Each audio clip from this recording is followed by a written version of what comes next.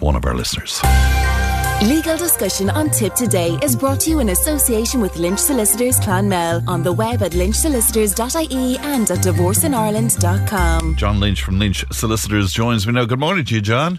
Good morning, Fran. Interesting times. Interesting times indeed, John. Do you follow all of this, John? Have you an interest in it? I presume you have. I have an interest in history, funnily enough, and I recently read a book on Collins that was written, a most recent publication on Collins, and somebody gave me about 2 years ago, a book by David McCullough. Is it McCullough? Yes, of RT, yeah.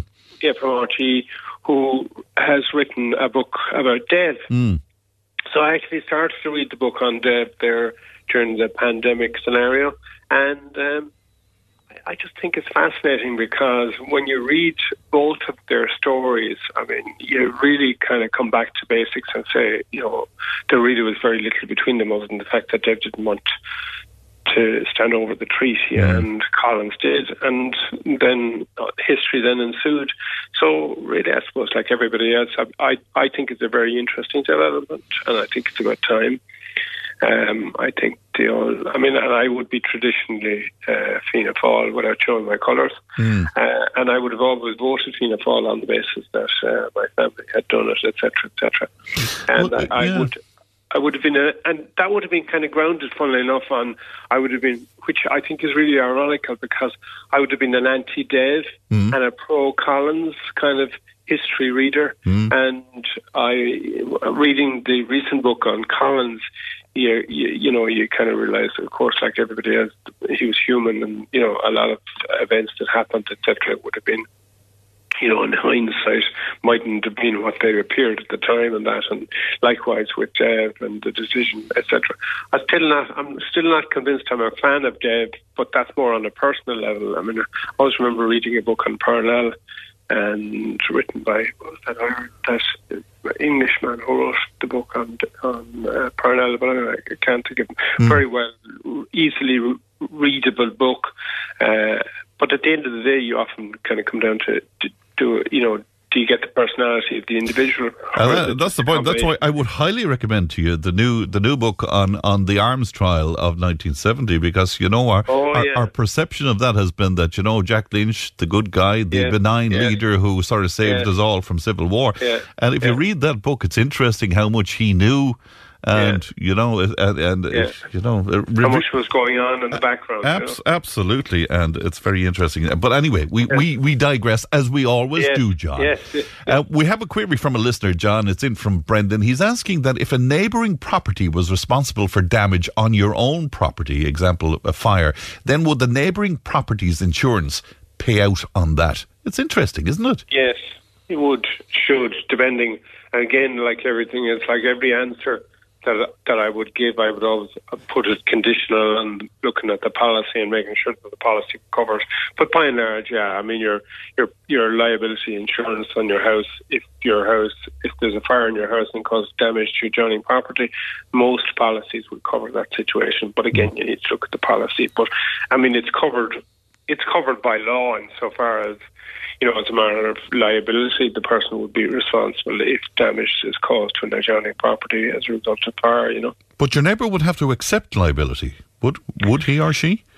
Well, if it goes to the insurance company, it'll be down to whether as you know, the scenario invariably with insurance companies is that, in fact, it's the neighbour, if you like, who is the legal person who is responsible for defending the claim, but in reality the insurance company would defend the claim. So in that scenario, the insurance company, if the policy covers the situation, they usually put in a loss adjuster who will look at the damage that's done and deal more with the detail of the cost involved and what they have to pay out. But the whole business of neighbours and that relationship with somebody who is living right beside you, it can be fraught at times. Yeah, absolutely, and it gives rise to all sorts of things. But it's funny because when you're talking about the neighbour beside you, you've got the overhanging tree, you've got the barking dog, you've got the party wall, you've got the noise from the record player. God, I'm showing my age anyway, whatever the hell the DVD player, even that might be showing my age, but anyway, somebody watching Netflix or something very loud late at night. So you've got all those scenarios, and then you've got the whole area of nuisance and the whole, which we've talked about on occasion, where's the balance between tolerating certain things because people need to live, and then where is the boundary between that and something that is a nuisance and actionable at law. And that's really it's the food and fodder for quite an awful lot of litigation, number one. But and again, the courts kind of invariably come down on the basis of saying, what would be a reasonable standard that you might expect, and if it's above that standard, if you know what I mean, then our tolerance levels, I suppose, more when you're talking about this type of situation. But yeah, and funny, it's interesting. It's always interesting to me because one of the things that I've often said to you is that if people actually agreed things in writing, it would make for a much easier life insofar as somebody approached me there recently, a client, to say that they were doing something on a boundary between themselves and the neighbour, and everything was hunky-dory, no problem at all. But they were just talking to the neighbour and they said, well, look, would it be a good idea to try and formalise this? And he got on to me and I said, it would be an excellent idea because from now on, in the event of somebody at some future date going, well, actually, you move that wall. And when you look at the map on my property, shows the wall there, whereas in fact it's moved to there. So therefore, I want you to move it back.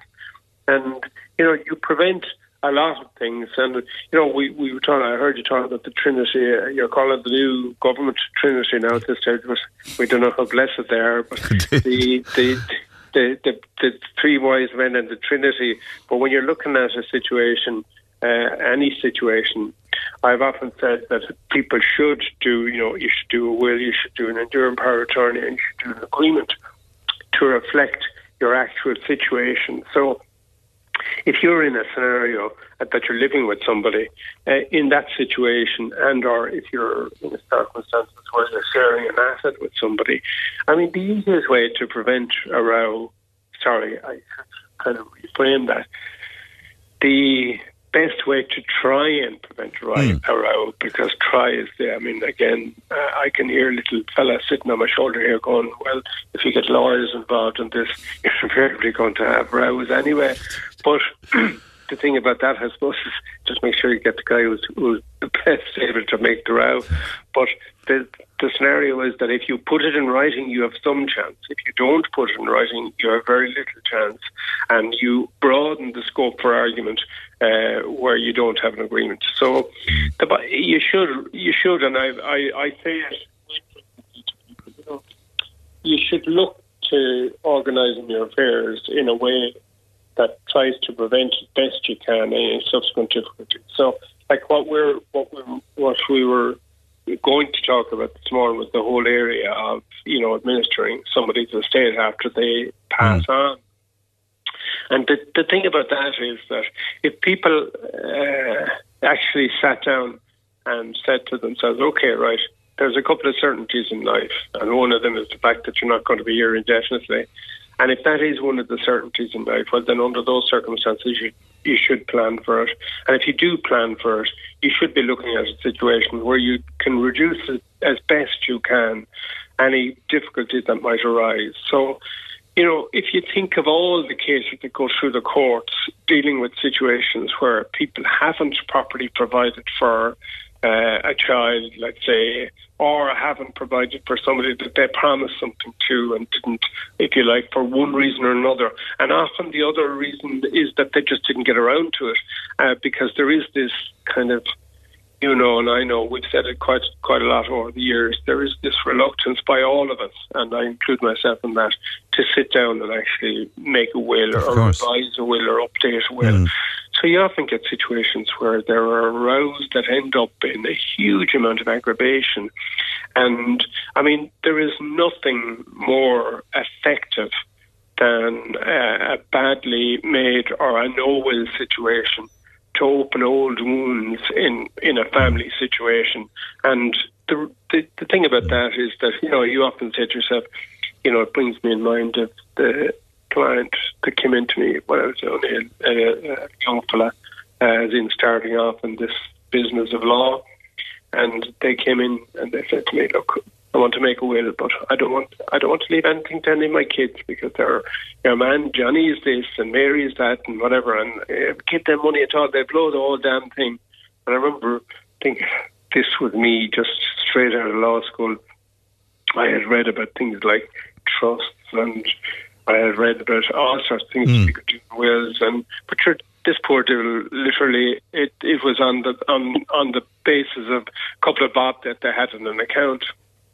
And I remember at the time I have to put my hand in my heart and say that I didn't think of the most obvious things that they could have done, which is they could have nominated they could have put the money into a credit union account, and they could nominated somebody to get the benefit of that account, and that would have taken it out of the will scenario, would have taken it out of the conflict scenario.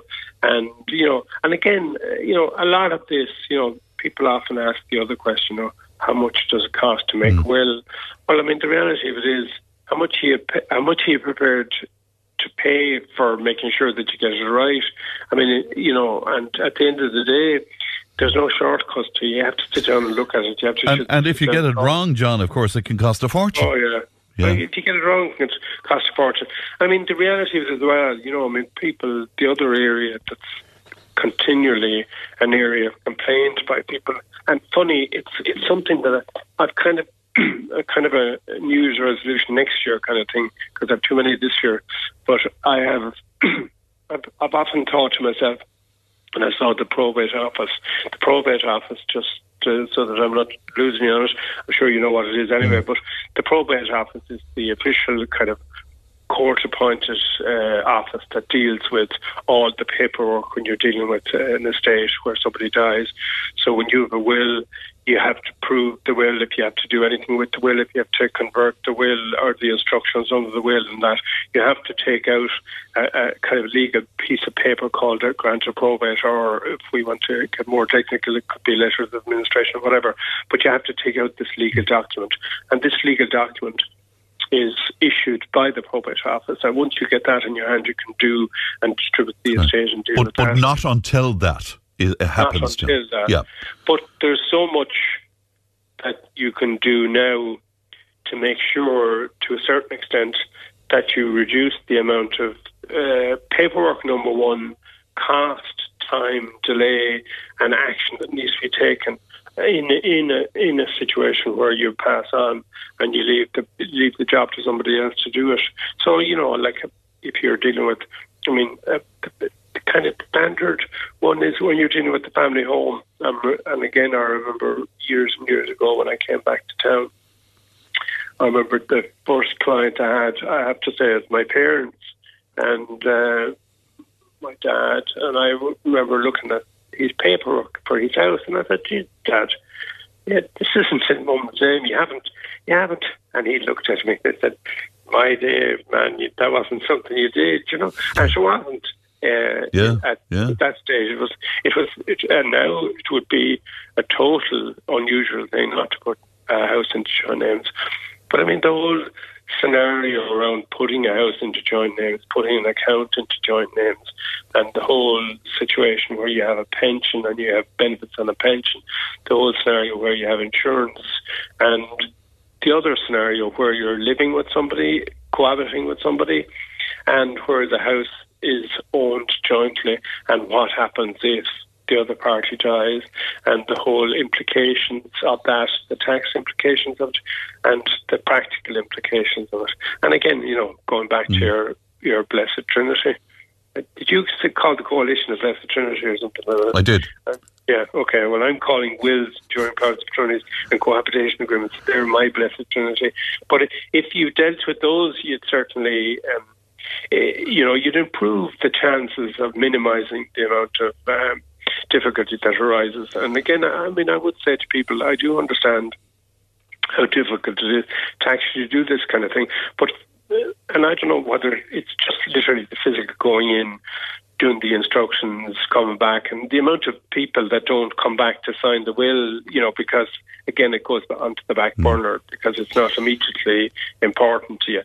There's an interesting question here, John, and I'm sort of going to add to it a little bit myself, but it says, how long after will is read do you have to contest it? And I'm just wondering about that question in light of how long it takes to get probate. Does probate come into the contesting of a will? It does indeed, yeah, because usually, there are a number of time limits that are involved, and I'm going to just do a real good old lawyer's kind of shimmy here and say I'm not going to tie myself to a particulars, but usually it's 2 years from the date of the issue of the grant, but sometimes it can be 6 months, so it depends on the circumstances under which you're going to. So if you contest the will, if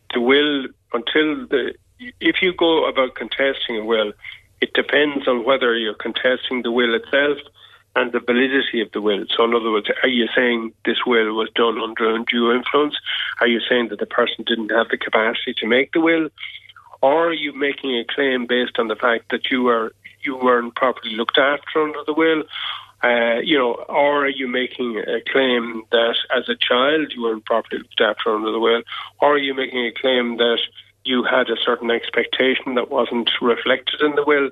Or are you making a claim, there's quite a number of scenarios that arise that you need to kind of, that's my little shimmy sidestep. But if the probate office decides this will is legitimate and fine and grand, does somebody still have a case? The probate office will simply look at the will on the face of it and say, yes, this will complies with the technical requirements of a will. So what one has to kind of bear in mind is that the probate office is very like the Property Registration Authority. They're a public office and their function is purely documentary. So in other words, their function is just to check the paperwork and tick the boxes. Oh, okay. And I don't mean that in a literal sense, but you know what I mean. If there is even a shred of issue around a will or around how the will was done or around the paperwork where you lodge, quite an amount of time is spent. I was going back to my New Year's resolution there, which is to sit down and workflow probate. In other words, what I mean by that is I have a system within the office. There's two things I'm just going to say, just to come back on. There is, under the benefits of our new kind of lockdown scenarios, we've spent a lot of time looking at our systems, and one of our systems enable us to automate to an extent the amount of procedural requirements that you have to meet when you're doing any particular thing. That sounds really kind of vague, but what I mean by that is that when you look at probate or a contract or a cohabitation agreement or anything like that, or issuing any paperwork, there's a certain amount of rules that you have to comply with. So when you have a system that enables you to input those rules, you can put it in what we call a workflow. I would really dearly like to put in a workflow on probate, because I think a lot of the time that people talk about that it takes to do a probate can literally be because of the boxes not being ticked, because of certain, what you would call technical irregularities. Oh, I thought it was just because there's a backlog. I thought that's because it can be up to 6 months of a delay, can't it? Yeah, but often the backlog, to be fair to the people who are dealing with it, and they have flagged this recently, often the reason for the backlog is that there are just fairly straightforward mistakes, number one, and number two, there are inconsistencies that aren't ironed out in the paperwork. So basically because, and again, this is something to kind of, that takes a while as a lawyer, you kind of go on, why are they sending back these documents and why don't they just correct them or whatever? And the answer is that's not their job, that's not their function, but they're there to check to see that everything has been, done correctly, and that's simply their function. So if there is a dispute, the dispute will go into the courts. It won't be dealt with.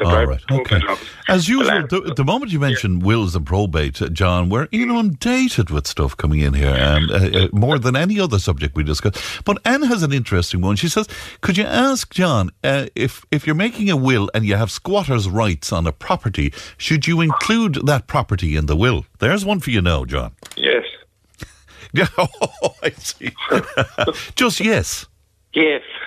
Right. What I mean by that is, well, as you know, there's never a simple yes. But what I'm saying is that if you consider that you have squatters' right to a property, then you are effectively saying that you own the property. So if you're saying you own the property, then it should be included in the assets that you're proposing to dispose of. Of course, I would say that if you have squatters' rights, or if somebody has squatters' rights to the property, what they should do, and it's funny enough, this is one of my little pet hobbies at the moment, the whole area of squatters' rights and adverse possession and rights away and all that kind of thing.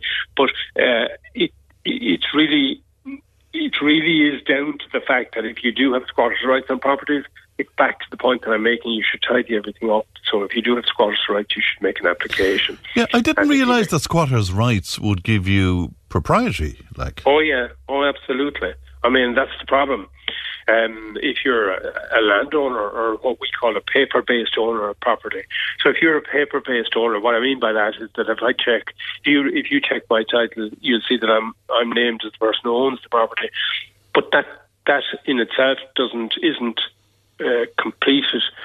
Sorry, that's not the end of the matter, if you know what I mean.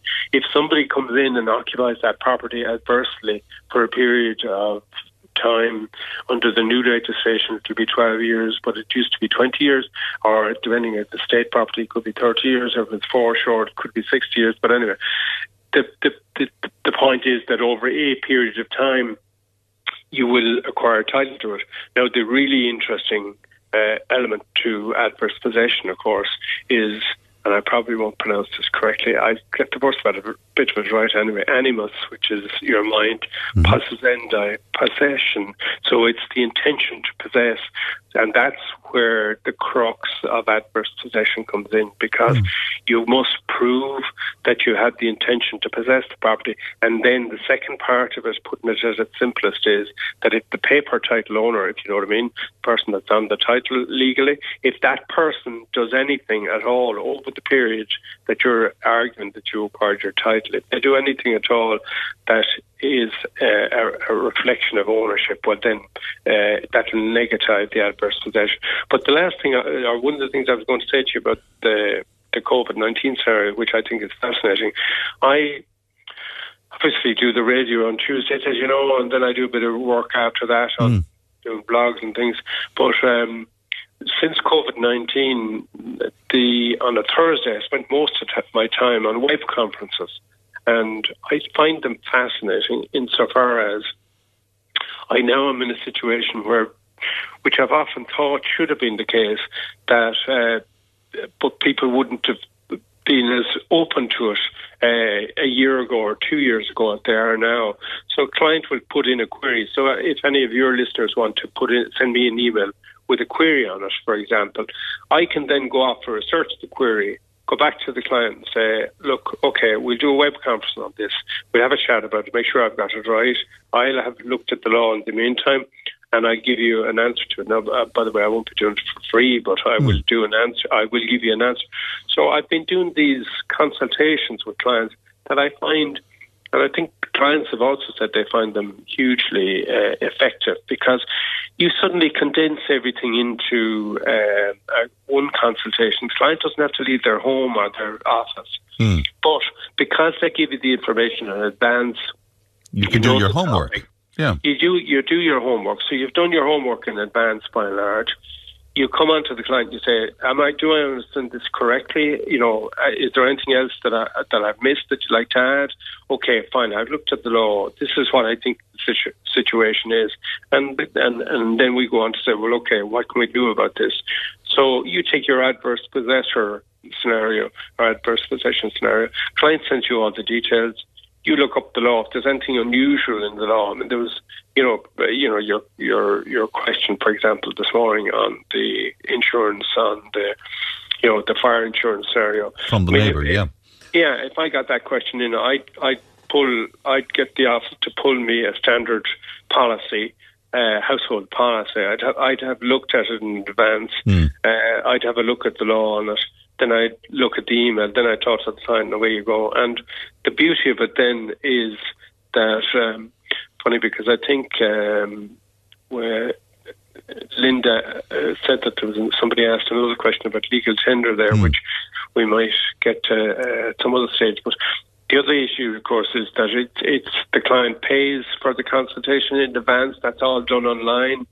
And the consultation is done online, then you follow through with the letter of advice, and it's really neat. So it's a whole new way of dealing with the law. It's interesting, isn't it? Yeah, which means I could be in the south of France too.